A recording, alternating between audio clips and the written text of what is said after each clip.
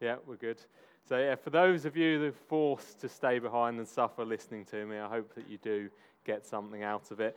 I'm going to speak from Galatians today. You may wonder why there's a Turkish flag on my first slide. Well, there was a big gap there, and I wanted to put something that was an interesting fact about Galatia. I couldn't really find one, apart from the fact that it's in Turkey. So matched quite nicely with the red border as well. So, Galatians 5, starting with verse 1 and then verse 13 onwards. Oh, the clicker's going mad now. The technology's not working, is it? You can see everything. Ah, no, it's all been spoilt. So, verse 1 of chapter 5. It's for freedom that Christ has set us free. Stand firm then, and do not let yourself be burdened by a yoke of slavery. Now, often when I'm preparing to preach, I find it fascinating how God works in surprising ways. And this time, one of my favourite books of the Bible is Romans, particularly chapters 6 to 8. And this week, in the reflection app that I use for my daily Bible reading, that was the lectionary reading that was being reflected on. And now Galatians 5 is also now one of my favourite chapters of the Bible because it's uncannily similar to Romans 6 to 8. Now, why do I mention this, apart from a vaguely uninteresting aside? It's because whilst all Scripture is important, I find it interesting that Paul decided to write the message we're going to hear today twice. Once to the Roman church, who he'd never met and was writing to outline the fundamentals of what faith is. And then secondly, to the church at Galatia, where he was writing to the church that he'd visited and founded, who had begun to turn away from the true faith. So I think this is a message today we're going to look at that's absolutely fundamental to our understanding of faith, but is also a message to continually revisit and reaffirm throughout our walk. As I said, the message is summed up in verse 1. Christ has set us free. But it's easy to lose our freedom. One of the fundamental questions I think Paul's addressing in this chapter is, what is freedom? Now, the dictionary definition of freedom, number 1, is the power or right to act, speak, or think as one wants. Although some interesting and amusing other definitions have also been developed over time, and some interesting product naming has caused some amusement online as well. So, between this verse 1, where Paul speaks of being saved for freedom, and verse 13, where we started off today, Paul outlines part of what can return us to slavery. And for the Galatians, that was relying on the Old Testament Jewish law for their salvation. But in this day and age, it could perhaps relate to thinking our own good works in some way justify us or ingratiate us to God, or by thinking that all Christians should conform to certain human, social, or cultural constructs that we might set up. Now, Paul sees himself, I think, as a spiritual father to the church at Galatia. And although some of his words in the whole book and indeed this reading might seem a little bit harsh, I think he's writing here as a concerned parent. He's pained by watching his children make mistakes that will harm them. And likewise, we're all prone to making mistakes from time to time.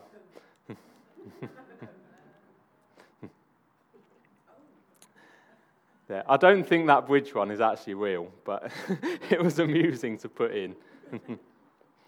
Now, at the start of our reading, in verses 13 to 15, Paul launches into a defence of his position that we cannot be justified by the old law, but instead by faith. And he's defending it against a common attack by some of his detractors.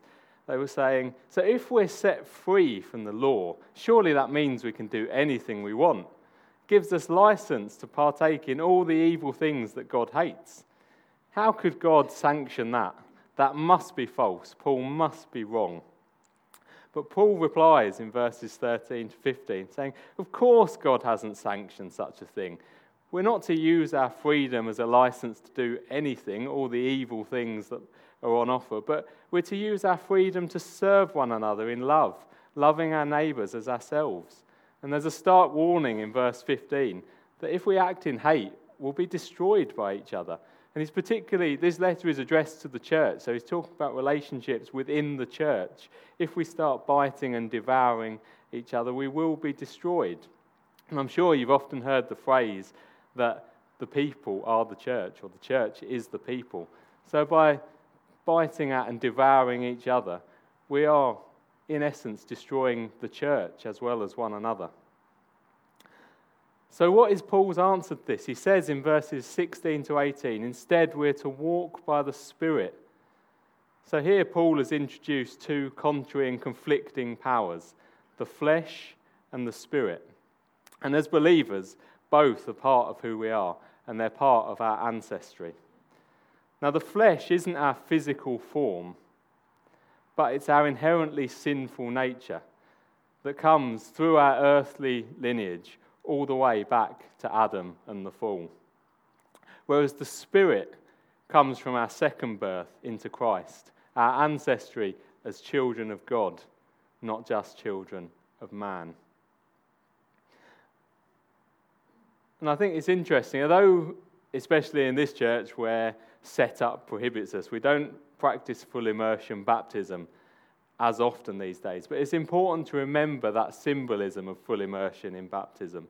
The death and resurrection, the death of the flesh and the birth of the new spirit within us that is part of our journey into faith.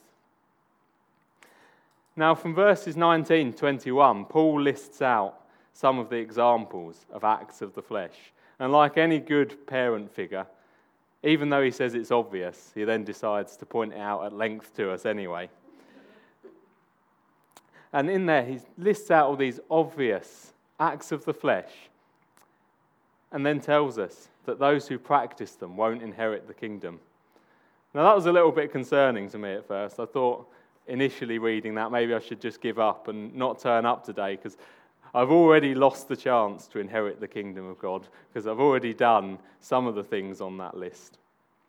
But that the Greek word for doing those things there doesn't mean a one-off or a lapse, but it means a habit. It's those who habitually practice these acts of the flesh who will not inherit the kingdom. And then, from verses 22 onwards, Paul lists out the fruits of the Spirit, the inward attitude and outward expressions that mark out a person in whom the Spirit is working. So the context for the rest of what I'm going to say this morning is the context of this battle within us between two opposing and opposite forces, the flesh and the Spirit, who want very different things and are constantly knocking together within us. So if we go back to verse 17, in our NIV translation, it says, "You're not to do whatever you want." And the exact translation here is a bit unclear. And you'll see in the Bible there's a little footnote, one of these pesky little footnotes, which when I first started getting into the Bible seriously, I used to hate these footnotes. Because as someone who, if you've known me for a long time, you'll know I'm a bit more of a left brain kind of person. At school I was a sciencey, mathsy sort of person. So in my mind, there's one answer, one right answer. We can't do this ambiguity. There's got to be one answer. But unfortunately, in literature and other realms of study, it's not that clear. And I think we often conveniently overlook it in our own language. There's so much ambiguity in English as well. I was thinking of examples. We could say, the lock is full of water. Now, have I been in the garden and found that my padlock's been damaged by the rain? Or have I been over the meads, walking down by the river? We kind of overlook these ambiguities in English and detest them when they come up in the Greek. But we have a bit of ambiguity there in verse 17. And I think the NIV translation of saying we shouldn't do whatever we want is trying to reinforce the concept that we're not free to do anything. We don't have license to indulge the flesh. That point that's made in verse 13, it's trying to reinforce it. But the NIV is kind of on its own in that translation. Most other Bibles go for the other reading, and that's the one that I prefer, which I think is most aptly put by the New Living Translation, which says, "These two forces are constantly fighting each other so that you are not free to carry out your good intentions." I think what this means is that in verse 17, Paul's not wagging a reproachful finger saying, you mustn't do whatever you want to do, you can't do these things. He's actually almost throwing his hands up in compassion and saying, I get it, there's this conflict within us. There's these two opposing forces. And actually sometimes we just don't feel like it's possible to do the good things we want to do, no matter how hard we try. So what's the answer to this conflict? Well, Paul's already given it to us. In verse 16, he says, walk by the Spirit, then you will not gratify the flesh. And he's given the answer almost before addressing the question, I think, because he knows that the Galatians have already received the Spirit and turned away from it as a free gift.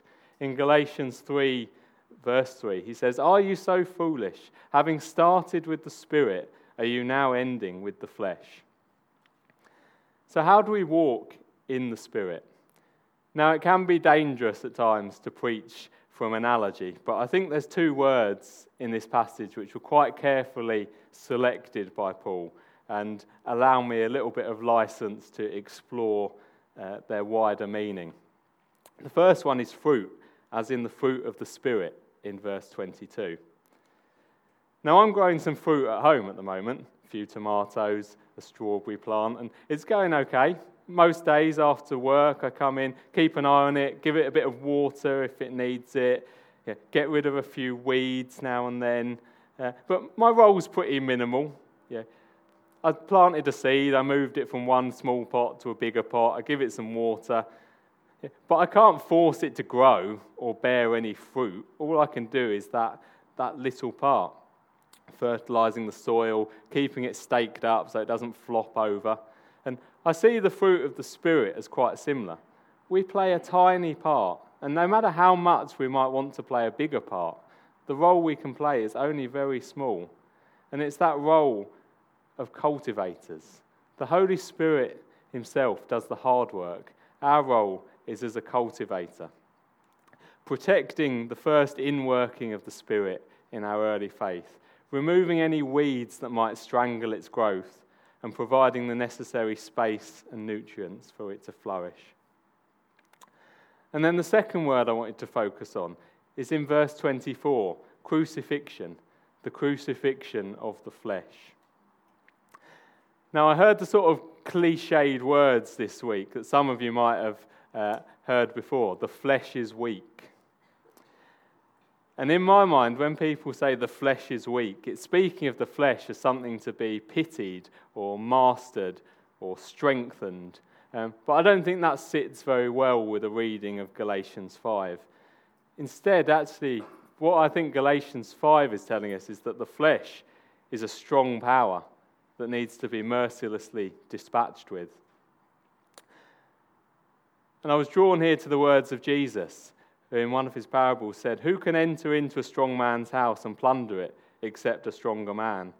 And likewise, who can deal with the strong flesh except something even stronger? It's too great a power for us to deal with alone. The only way to nail the flesh to a cross, to crucify it, is through the blood of Jesus. As verse 1 says, it's Christ who sets us free, not our own efforts.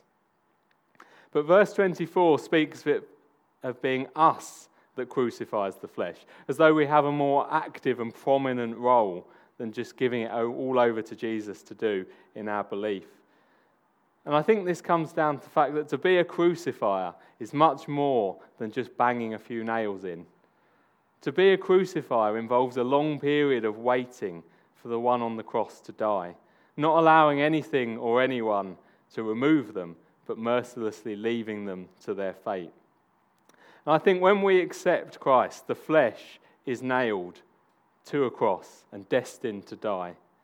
But we need to leave it there, not taking advice from the final words it might speak to us, not wishing it could be taken down, not wishing some final token of it could be retained. Nothing but complete destruction will do for the flesh. Now, some of you might think it's getting a bit serious now. A good sermon spoilt by a little bit of overzealousness, a bit of intense stuff at the end. It's only reserved for people who take their faith too seriously. But like Paul, I would urge you not to turn your back on the true faith or bury your head in the sand.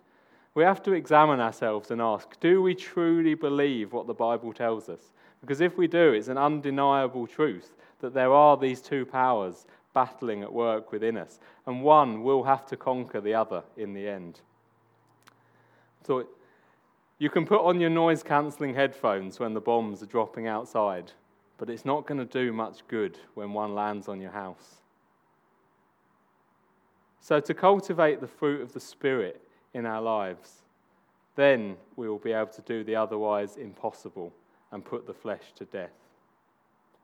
Without the Spirit, even the freedom given by Christ can be returned to a yoke of slavery, as the flesh once more retains a hold in our life, even though it is destined to die. So returning to our original question, what is freedom? Now I think freedom is not being able to do anything as much as it is to do things. It's the freedom not to do as well as the freedom to do. Being empowered to do the good we want and resist the evil that we don't want to do. And I gave you the first dictionary definition of freedom earlier on. But as you go down, there's often in the dictionary multiple definitions for different things. As you go down, I see another one, which I think sits better with Paul's theology. It says freedom is the capacity to act by choice rather than by determination. And as Christians, we believe that's the freedom to act by our own choice rather than the determination of our sinful nature of the flesh. So having spent some time this morning going on about the importance of receiving and cultivating the Spirit in our walk in faith, I just wanted to end now by playing a short piece of music, offering us the chance to reflect and open ourselves up to the Holy Spirit anew. And just to receive anything that God might have for us this morning, to take that next step in cultivating the fruit of the Spirit in our lives, to making sure we keep daily putting the flesh to death, keeping it nailed in place on the cross, so that we can walk in the true freedom that comes to us.